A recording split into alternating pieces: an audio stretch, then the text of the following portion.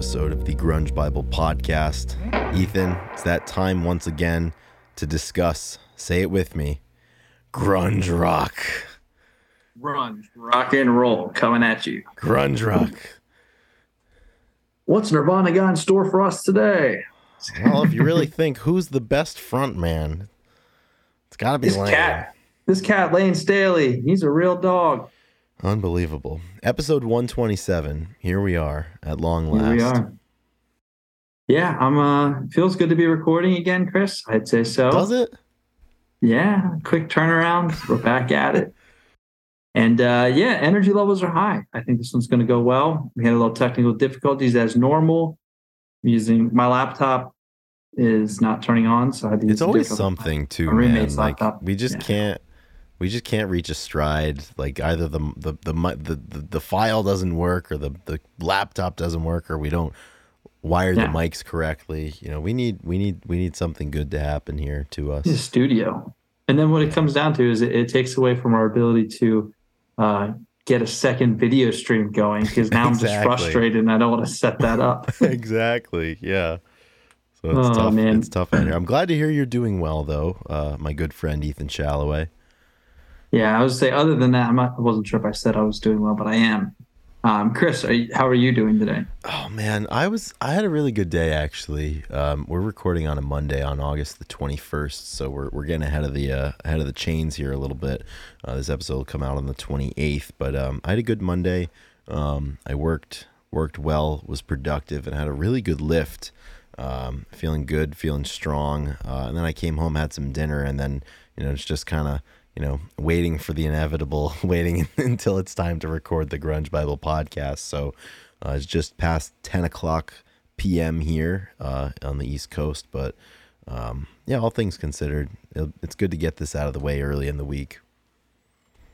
Exactly. And I have to say, this is a markedly different environment from the environment in which we recorded our previous podcast episode. Oh, absolutely. Never the Machine Forever is the best way to describe that episode in our and how we took care of it. But Anyway, if you guys are listening right now, before we keep going down rabbit holes, thank you very much. It wouldn't be possible if we didn't have the support from our listeners, and special support coming from the people on our Patreon page who give us a few dollars each week to help us, give us some extra motivation to keep this thing running. So if you're out there and you have, maybe you support other people and you got room for one more, please consider supporting the Grunge Bible team. That is Drew, Chris, and I. That's it. The three of us. And we don't have any corporate sponsors. Nope. Just funded simply by the people. No special interest groups. Three levels. There's a $2, a $5, and a $10 level. So please consider becoming a supporter and offering us a few bucks, because I think it's worth a few bucks, right, Chris? I'd like to think that between the three of us, we're worth a couple of dollars to everybody out there that's listening. If you're the lowest tier, thank you first off. But secondly, you should make note who doesn't get $1. Exactly. There's two people get $1, and then the other person doesn't get any. So. That'd be kind of fun to see if you had to give two people $1. What it would be. I think a lot of people would give Drew money. Drew deserves more money than I do. That's for sure. I really deserve. Well, he gets it, so exactly. We don't see a penny of it. Nevertheless, I would like to thank our supporters over at the top tier on Patreon. At this time, I would like to thank Alexis Shannon, Marianne, Jade Mercado, Carlene Salona, my mother, Laura Nyreen, not Lauren Nyreen, Laura, Jamie Lynn, Fuck Soup, The Blue Owl, Doug Endy, Millie, Rachel Corning, What the Fuck's Up, Denny's, Black Hole Sean, Chris LSMS, Nikki 6, Kara K, Captain Hightop, Alex Long, Fresh Tendonitis, Seattle 4 Fanboy from New Jersey, Faith Bittner, Eddie Vedder Got Me Through My Second Divorce, Brother Nature, Granny Grunge, Corden Stewart, Julie Van Siever, Epona, Pile of Punk, Sherry Matthews, Keith White, Eric R. Berry, D-Boat, and Gochu John. So thank you all once again. This list is the same as it has been the last couple of weeks, so hopefully that rousing call to action that we just gave you guys has convinced you that we are worth at least $1 a piece, and there's three of us. So. Exactly. Yeah. Exactly. I think we'll be able to ring the bell for next time, Chris. I'm Yeah, feeling pretty I would think so optimistic about it. because like we said at the top of the episode, we've got a really good episode of grunge rock coming up. So this episode is coming out on August the 28th, and August 27th marks the 32nd anniversary of the release of Pearl Jam's first studio album, 10. Now, 10 has been a topic that we've discussed quite extensively on this podcast. As a matter of fact, our 10th episode was I believe that was our first album review episode, episode 10, way back in, that must have been May of 2021. And then later that year, in August of 2021, we did another episode about 10 on its 30th anniversary of its release. So here we are 2 years after that episode and 32 years after 10.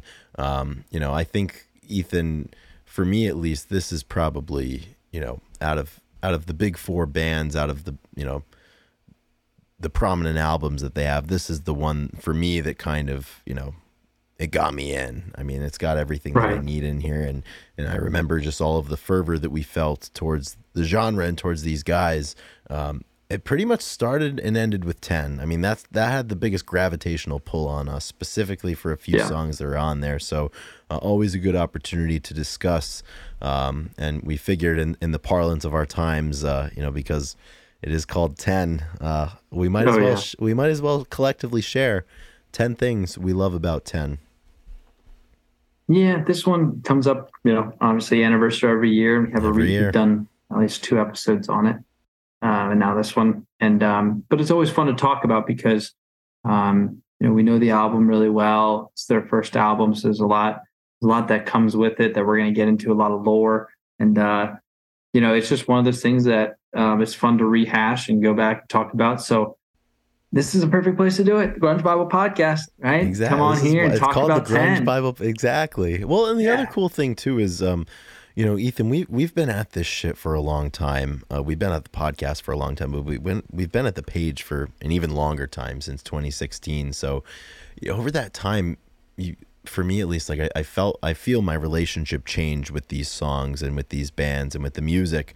And 10 is one that, weirdly enough, a lot of my feelings towards it are just kind of frozen in time, back to when I first was connecting with this music and first discovered a lot of it. The first time you hear a song like Deep or Garden, and certainly Release, like for me, those feelings haven't really mellowed in a way that some of the other ones have. And I think a lot of the mellowing is a function of just kind of talking about it all the time and posting about it and, creating content around it. But 10 is like, 10's like the jewel in the crown for me. And it still is all these years later. 100%. It's, super complete. I think that's what made me really like it the first time. It was a front to back type of listen. It was very intentional. And that was kind of what I liked in albums, and kind of having that connectivity and being able to feel like it flowed well. And a lot of the songs are, they're in the same, they fit in the same category. So they fit on the same album. You know what I mean? It just makes sense that it's all together. So, it was an easy one to really kind of get into and listen to over and over again. It seems like it. Absolutely. So as we do on the Grunge Bible podcast, Ethan, I think it would make sense. We've each come armed and ready with 5 things that we love about 10, and 5 and 5 is 10. So I think we just go back and forth. We just trade things we love about 10 until we reach that magic number. Yeah, that sounds great. I'll go first. Oh, all right. Just because, he's excited. Well, it's a good, I kind of spoke on it before, but I mean, one of the things that I love about this album is the fact that it is the band's debut album. It's the first time they all got together, from different bands and different opportunities. Eddie Vedder come and like joining the band and being able to come out with something so beautiful and intense. And obviously, like, it sprung their careers and really got everything going. I love debut albums, and I love that this was such a hit. I think debut albums are, I don't know if they're usually a hit, but, it makes sense. They're special. They're totally special. They're special. Yeah. And exactly. And this time of year, too, I can't help but think quite extensively about debut albums, because August 21st was Facelift, the anniversary of Facelift. That came out in 1990, Alice in Chains' debut album. And obviously 10, August 27th, 1991. So, I mean, those two, I mean, two of the most magnificent debut albums, I think, of the 90s and certainly of the genre. You can't help but think about it. But we've always, I think it was on the Facelift album that we discussed. It's like, when you get a group of people together that make music, this is their first statement to the world, and what a special thing that can be. And it's a blank canvas, and people don't have any preconceived notion of who you are, or what you're supposed to be, or what you're supposed to sound like, or what you're supposed to write about. They had that blank canvas. It was a new project, obviously, because Mother Love Bone hadn't continued after Andrew Wood passed away. And, this is their first statement together, in the world after the world that had passed away with Andrew. Yeah. And it's just a very complete job that they did, from, like I said, front to back, listening all the way through. Yeah. And I just feel like, they hit the ground running almost the best you can. I mean, it really is just like, perfect first album type thing. Absolutely. And I other than changing their name from Mookie Blaylock. That's the only thing that I can't really get down. But they made up for it, though, because they did name the album 10, which was Mookie's jersey number. That's why it's called 10. So not as cool as Mookie. It's not as Blaylock. cool as being called Mookie Blaylock. Could you imagine, Ethan, if we started a band, we'd be called Kyle Schwarber? Oh yeah, dude, that's awesome. Can you imagine, I'm going to see Kyle Schwarber later tonight at the Paragon. Schwarbombs. Dude, that would be fucking incredible. You just hit dingers the whole night. Ethan, we should change the name of Three Leg Dog to or Merchant Copy to Kyle Schwarber. I said, and then our first album could be Merchant Copy, just like Mookie Blaylock's first album could have been Pearl Jam. Exactly. Just use that as... all of these options. It's unbelievable. And all of these things add to the lore of it. And Ethan, I don't know why, but I feel like you and I have both been particularly focused on group lore and just different, things that shroud, a lot of these activities and moments in mystery and in acclaim. And for me, something that I love about 10 is, you couldn't make a better origin story for this album, with Jack Irons getting the demo tape to Eddie Vedder, who's, surfing and working a little bit and playing some music a little bit down in San Diego. And, the legendary story of him listening to the demo tape, getting his surfboard in the back of his truck, going out surfing and thinking of the lyrics to the Mama Son trilogy, of Alive, Once, and Footsteps, and coming back and writing those and sending that tape back in. Just the lore behind that, how many times can I say lore on this episode? But right. I don't know what other way to describe it. It's just an absolutely mythical beginning. And I think time has only elevated that story and only made it more special. And that's something for me that I love about this album. And obviously that predates the album.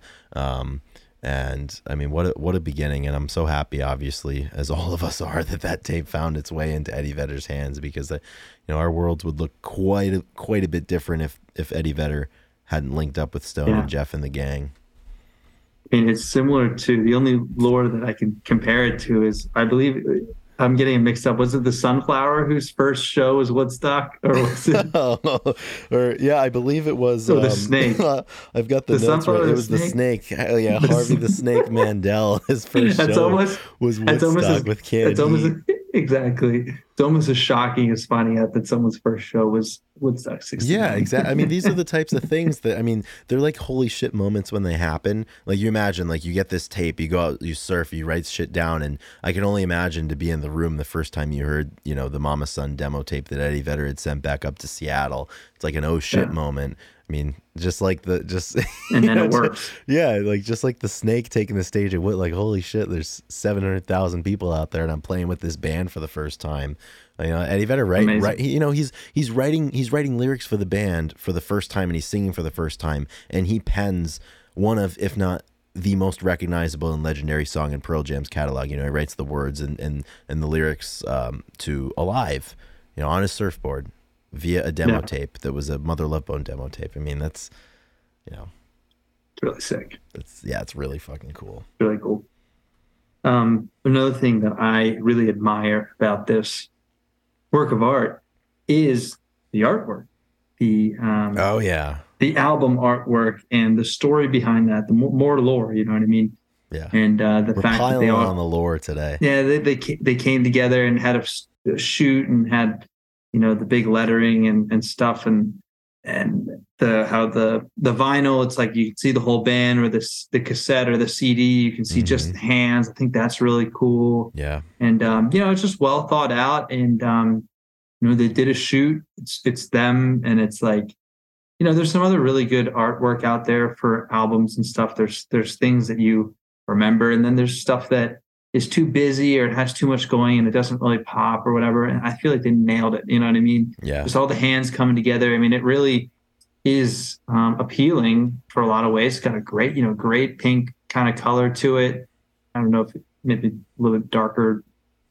Well, and Ethan, there was a big DIY aspect to it, because Jeff Ament made the cardboard, the cardboard lettering cutout that was behind it, and you had Lance Mercer, I think, doing the photography, and I think it really it complements the ethos of the record really, really well. Right, and just them all putting their hands together and being like, you know, all for one and one for all type thing. And, Five against one. Five against one. Yeah, like, you know, that's awesome. I mean, it's symbolic, and I think that it's really, really well done. So it's just cool, really cool story behind it. And like I said, good album art. Is you know, it's something you can put on the wall. You know, it's what you got on your back behind you right now. Exactly. Good album, some good vinyl. Believe it or not, I don't have a vinyl copy of 10. I believe you. I just have the CD. I believe you. It's like a really weird thing to be like, no, I don't believe you. What a stupid thing to lie about if it wasn't true. Yeah, I don't. I love how people say that. Believe it or not. Like, yeah. No, the only studio Pearl Jam album that I have a vinyl copy of is Gigaton. Really? Yeah, 2020 they released it in March, and my world was crashing down later that spring and summer, as you probably well remember. And my mom knew that I was sad, and she ordered Gigaton for me and sent it to me. That's awesome. It didn't help. It didn't help. It got worse. Yeah. Life update. It got worse. It got worse. Yeah, I was just mainlining Mark Lanigan's book and his solo catalog, and that was also not helping either. But we got through it.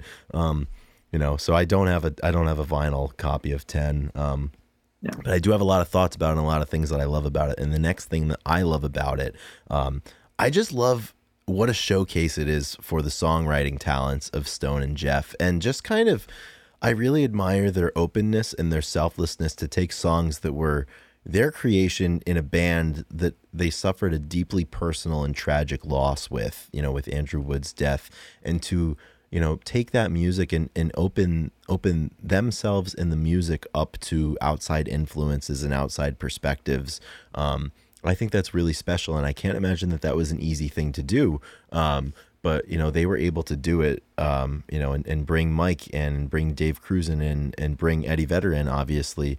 And I mean, what a beautiful result that we had. But I mean, Stone and Jeff in the beginning, before Eddie began writing a lot of the music and playing guitar and whatnot, Stone and Jeff, what incredible songwriters they are. I think people often forget that. Similarly, that we always talk about, you know, you forget about how great of a guitarist Chris Cornell is because he's such a good singer, you know, because Eddie Vedder's voice is so iconic. You kind of forget, you know, where the music was coming from and whose brains, you know, created those riffs and those arrangements. And in the early days, there's a lot of Stone and Jeff. Mm-hmm. I love that. Very, very good point. Yeah. It's a good reminder. You reminded me too. You know what I mean? Like, that's what everybody thinks it comes from the pen of Eddie Vedder, but not always. Let me go back to the beginning. Speaking of some of the stuff, this one I think is kind of a joint one, because we shared the stuff that we liked, and we only were aligned on one of them, and that might have been semi-planned because we made sure we didn't overlap. But we both picked a song. There's a song on there that we both or is very special. I actually included Jeremy as well, because I think Jeremy and Release, I think, are gifts from this album. I mean, there's a ton of gifts on there, but, you know, most specifically, being a dead horse here, because we've done this a lot on the podcast, but Release is really special to Chris and I, and we've seen that was the opening song to the 2016 show that we saw, and a very important song when we were getting into the band in the beginning. So just the fact that this album contains that one song that made us fans is something I like about it. You know what I mean? Like, it's just great 100%. Yeah. Yeah. And the crazy thing for me, Ethan, I'm co-signing this because this was one of the other things that I had listed in my 5. Even to this day, like, I still have conversations with Pearl Jam fans, and inevitably you talk about the shows that you've seen and, you know, the chase to get those songs that you want to hear live. And people are like, oh, like, I got this one and this one. I'm still waiting on this one. I've been to 7 shows and I'm still waiting. You know, I hope this is the year. And I don't really have much to say in that conversation because I'm like, there was one song that I needed to hear them play live in my lifetime, and I got it. The first song at my first show, with one of my best friends in the entire world, and Rearview Mirror right next to us, as we discussed on the page and I think on the show before. But I'm like, that's where the discussion ends for me. I mean, like, that was the moment. That was kind of the culmination of a lot of things. And it's weird, like I just said, like, we talk about this shit all the time, and like a lot of it's mellowed. Like I just got chills kind of talking about that right now still. And we've talked about it so much, and it's just that significant of a moment to me. That's just a side note. It just reminds me of my coach Tom Puxis. One time Jacob, one of our teammates, was talking about he was talking about where he wanted to go. He said, I really want to go to Sicily. And Tom's like, oh, Sicily's beautiful. It's, you know, it's got beaches, all this stuff. He's like, oh, you've been to Sicily? He said, no, but I've been all over the world, and I know it's beautiful, or something like that. And I feel like that's something that's like, have you seen it? Like, oh yeah, they're really good. Like, no, I've heard Reliefs. I'm good. I know what it feels like. I know what you're talking about. Yeah. This is one that you don't know what it feels like, I think, until you've seen it live. Mm-hmm. And like, I can say that I can be that guy right now because I have seen it live. But yeah, this song, I mean, what it's meant to us, you know, in our kind of our journey. And also I think personally it means different things to each of us, and a really, really powerful one for so many people out there. And, you know, the Let's Play 2 documentary, John, who was waiting for 4 days to be up front for release because it was really special to him. You know, I that's a really emotional clip. And John, the guy from the documentary who waited 4 days to be in front for release, he follows Grunge Bible, and I think he follows both of our personal accounts, and we've had some discussions with him, and such a nice guy. And it's just, you know, the power of that song. I mean, to stand in line for 4 days because there's one song that you need to hear that's going to make you feel better and help you get through something. I mean, what more can you say about it?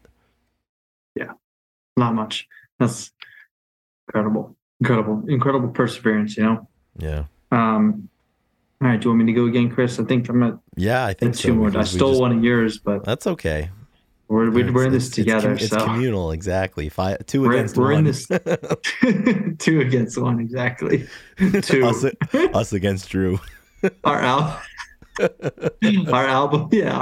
will be called 2. Yeah. The debut. The next thing I want to album.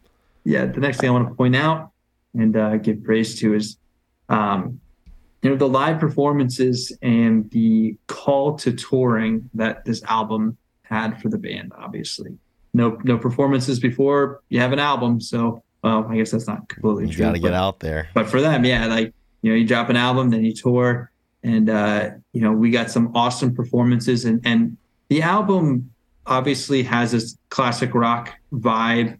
You know, pretty grungy, you know, one of the more heavier albums they have, and a lot of their offerings, and or like the sound, I guess, not all heavy, but you know, it allowed for great live performances. This album was meant to be toured, you know.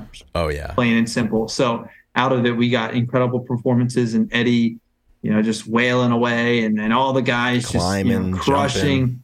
Yeah, the young side of it. So I think we have this album to thank for all the live performances that we kind of got for the next 4 or 5 years. And they still play it all, but I think it really kickstarted who they were as a touring band. Came from this that was album. their identity, I think, and that contributed so much to the lore that we all hold dear. It all comes back. And something that I really love selfishly about how extensively they played live in 91, but especially 92.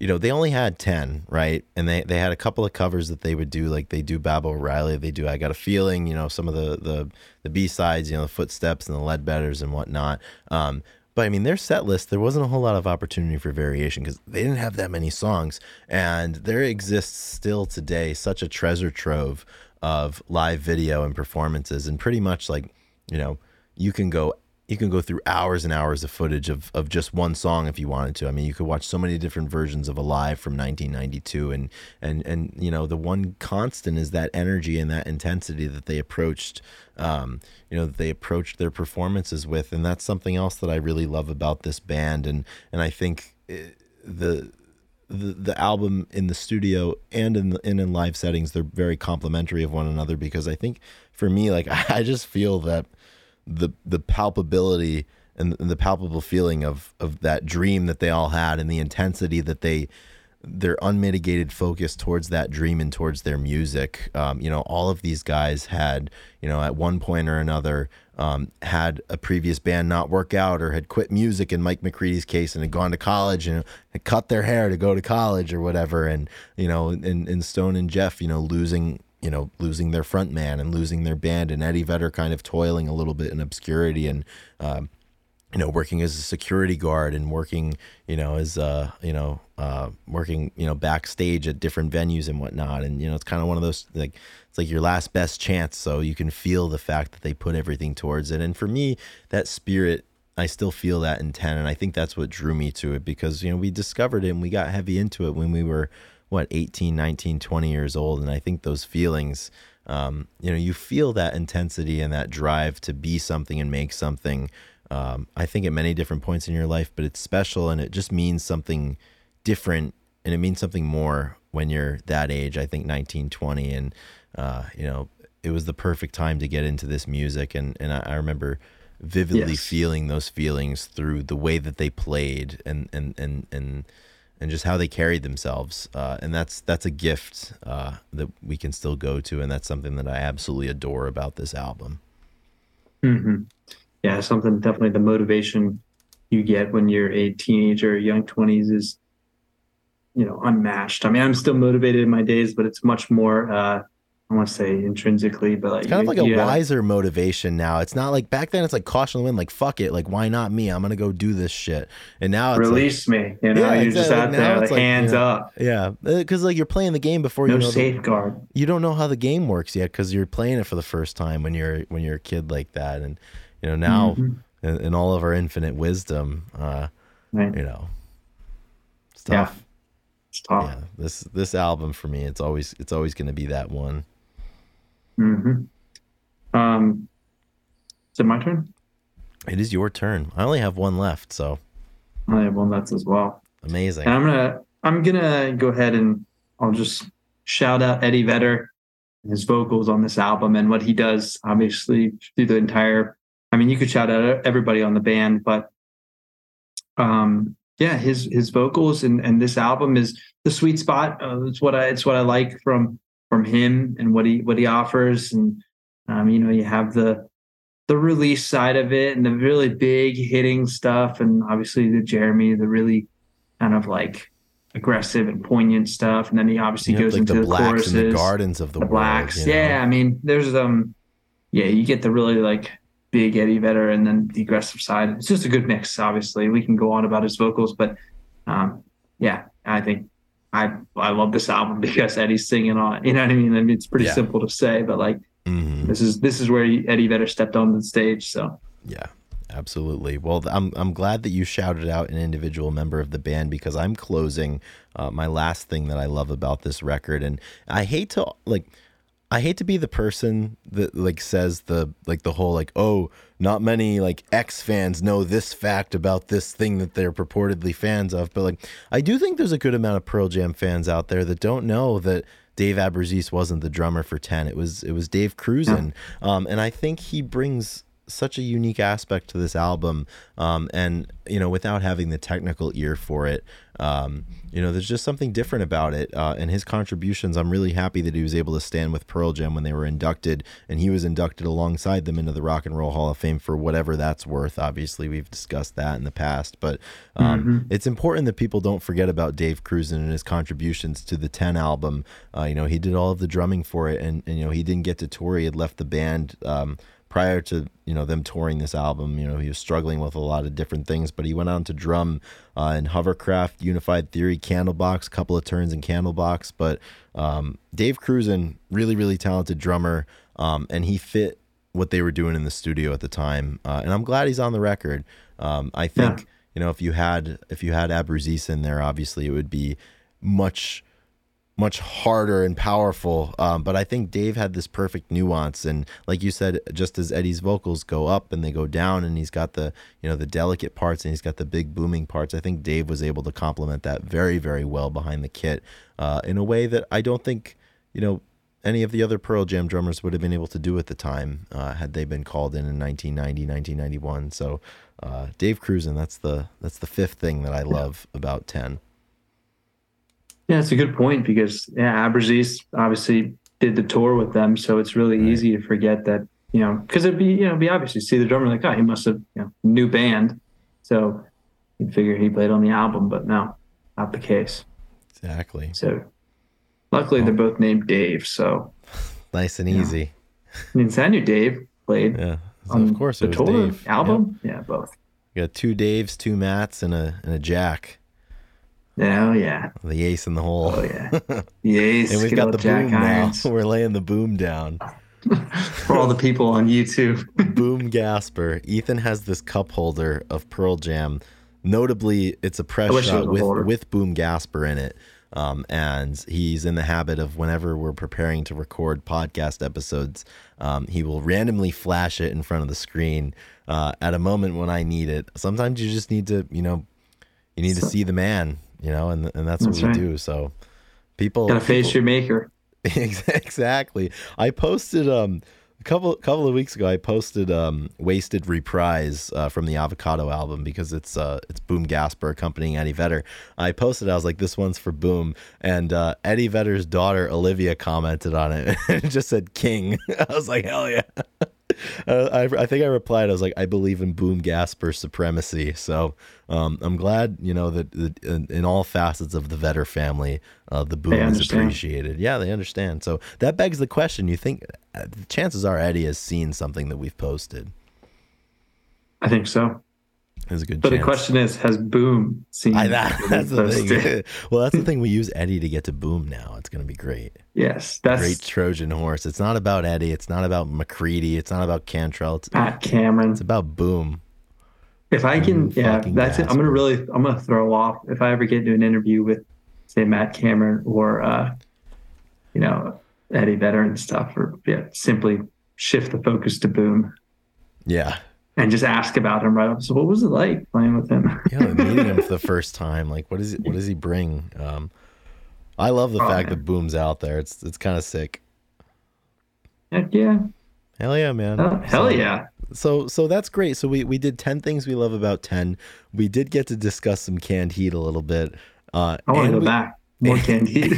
Me too. Let's talk about the sunflower and the bear and the blind owl. And we got to discuss some Boom Gasper. Larry the Mole Taylor. Oh, the mole. Dude, I posted this morning. The amount of times that you've said Larry the Mole Taylor to me in the last 7 days is incredible. I posted a video of to drum up support for episode 126. I posted a video of them playing On the Road live in 1970. And I'm always so impressed by the mole, man. Dude, the way he pounds on that bass. And he's not a big guy, but it makes the bass look so small in his hands. It's unbelievable. It's like a magic trick. Oh, yeah, dude. That rhythm section is all-star. All-star cast. It's just, dude, so Larry good. The Mole Taylor. Honestly, they have so much like stoic energy up there aligned with like this intensity and they're in control, but they're also contradictions. grooving. It's crazy. Yeah. It's like they're in control of the boogie, You know, I mean, the boogie is taking they're over, ministers but they're of it. Like they're the prescribing doctor. Like they tell you how much boogie and when. And I mean, you could ask them how they do that, and they say, "We're not doing anything. The boogie is doing it." You know what I mean? They're being taken over. They're a surrogate. Exactly. Right. And this afternoon, I was spinning their 1969 album, Livin' the Blues. And the last two tracks, Refried Boogie Part 1 and Refried Boogie Part 2, each of which are 20 minutes long. Yes, I was going to say. They're absolutely incredible. Dude, they just lay it down. Like this canned heat era for us is not ending anytime soon. No. Like I said, it's a renaissance, really. I mean, we're coming back and realizing just how important this band was. We need more. I need more. I need to find I need to look for a documentary or something and hear some. We should. And if there's not one, let's make one.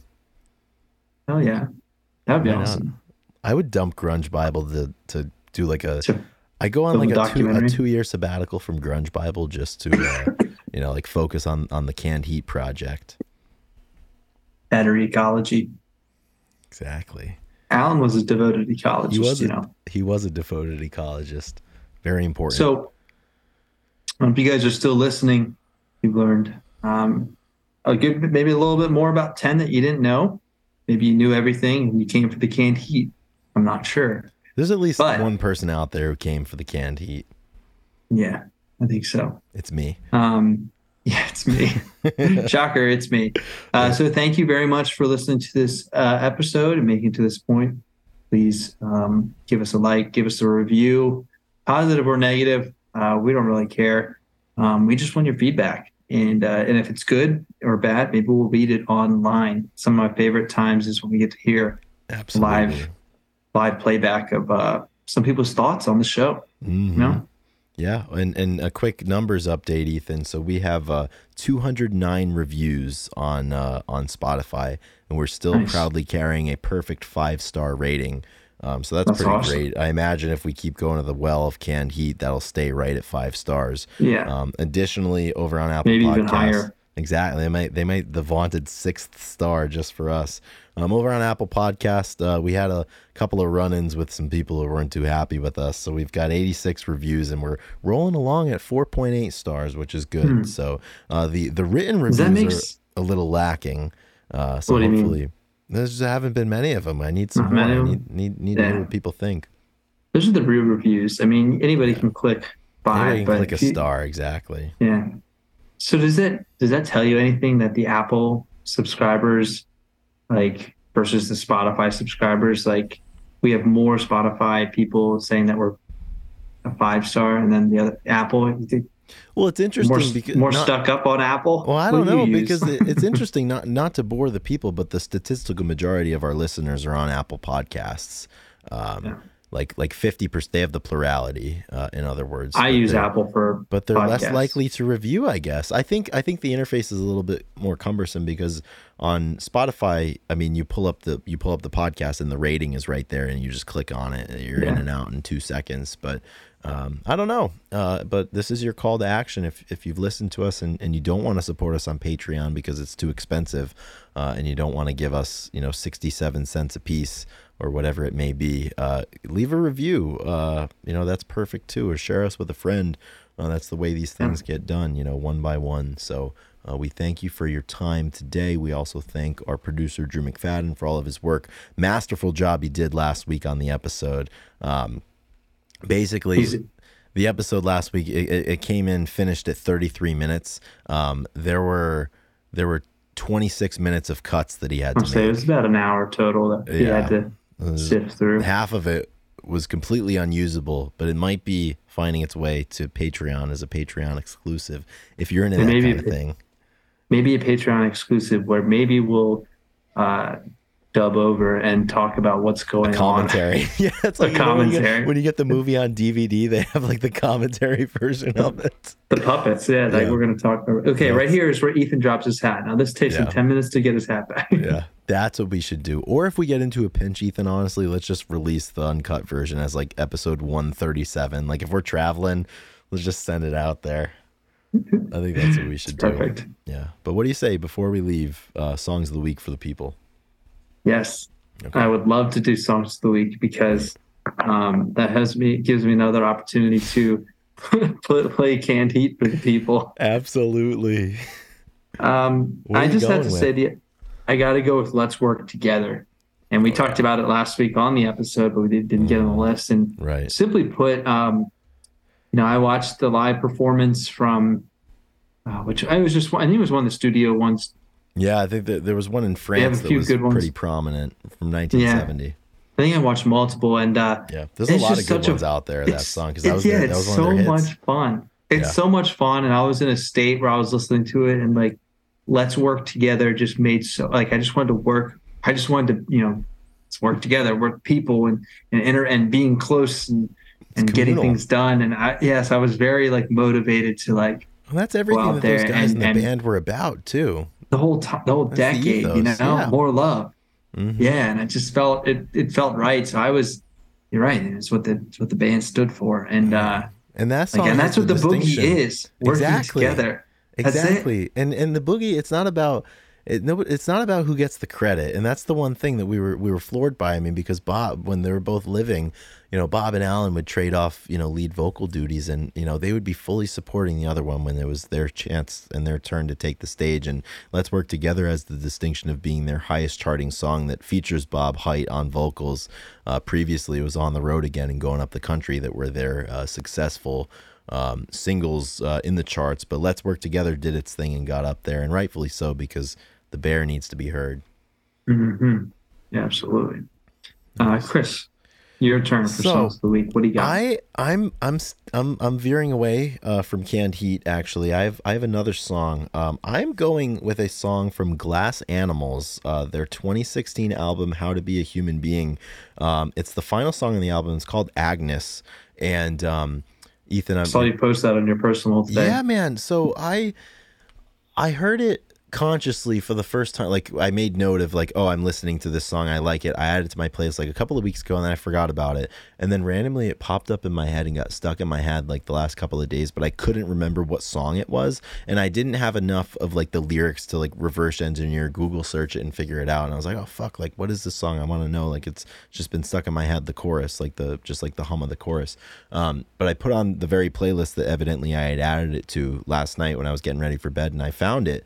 And dude, it's such a good song. And I read a little bit on the backstory.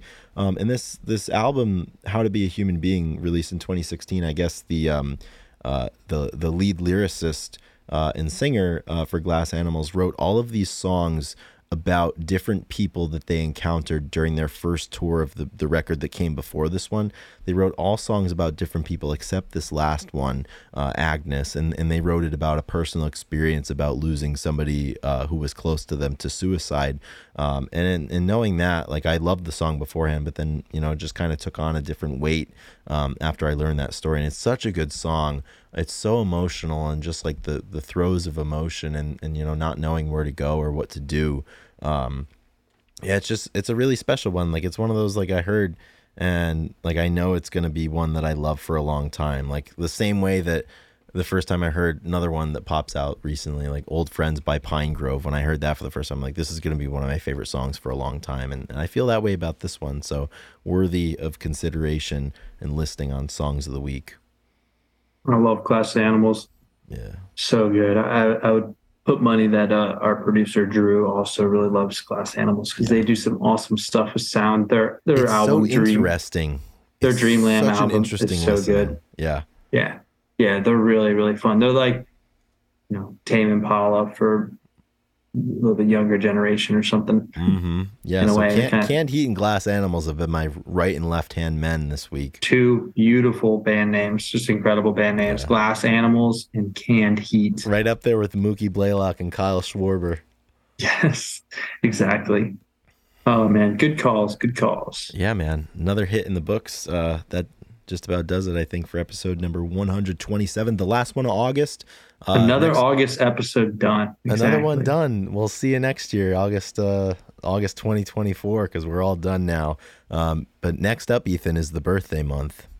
The big month of the year. Yeah, this is my favorite month of the year, obviously, for a lot of reasons. Yeah. Football starts. Fall starts. The birthday zone. Birthdays start. The list goes on. It's all coming, man. I'm super pumped. I think it's going to be some of our best work. Some of our best work. I think so too. For now, we have to close out August. So August and everything after. The other day, Chris, I'll say this. You sent me, not even sure what song. Late at night. Yes, it was Colorblind. You sent me Colorblind, and I needed it because I was feeling colorblind. It was and I just put on Counting Crows, and I fell asleep to it, dude. I was getting into it, and I just fell asleep to it, and it was just incredible. Forgot how good Duritz is, and I need it. But sometimes late at night, it just works, and it's different. In August and everything after, I'm after everything. Yeah. All right, guys. Thank you again. Rock and roll. Stay safe. Stay heavy. Stay safe and stay heavy. Take care, everybody. You just copy me? I did copy you. I can do what I want. It's almost 11 p.m. on a Monday. I shouldn't be podcasting right now. I should be asleep. Drew, fade us out. Fade us out, Drew.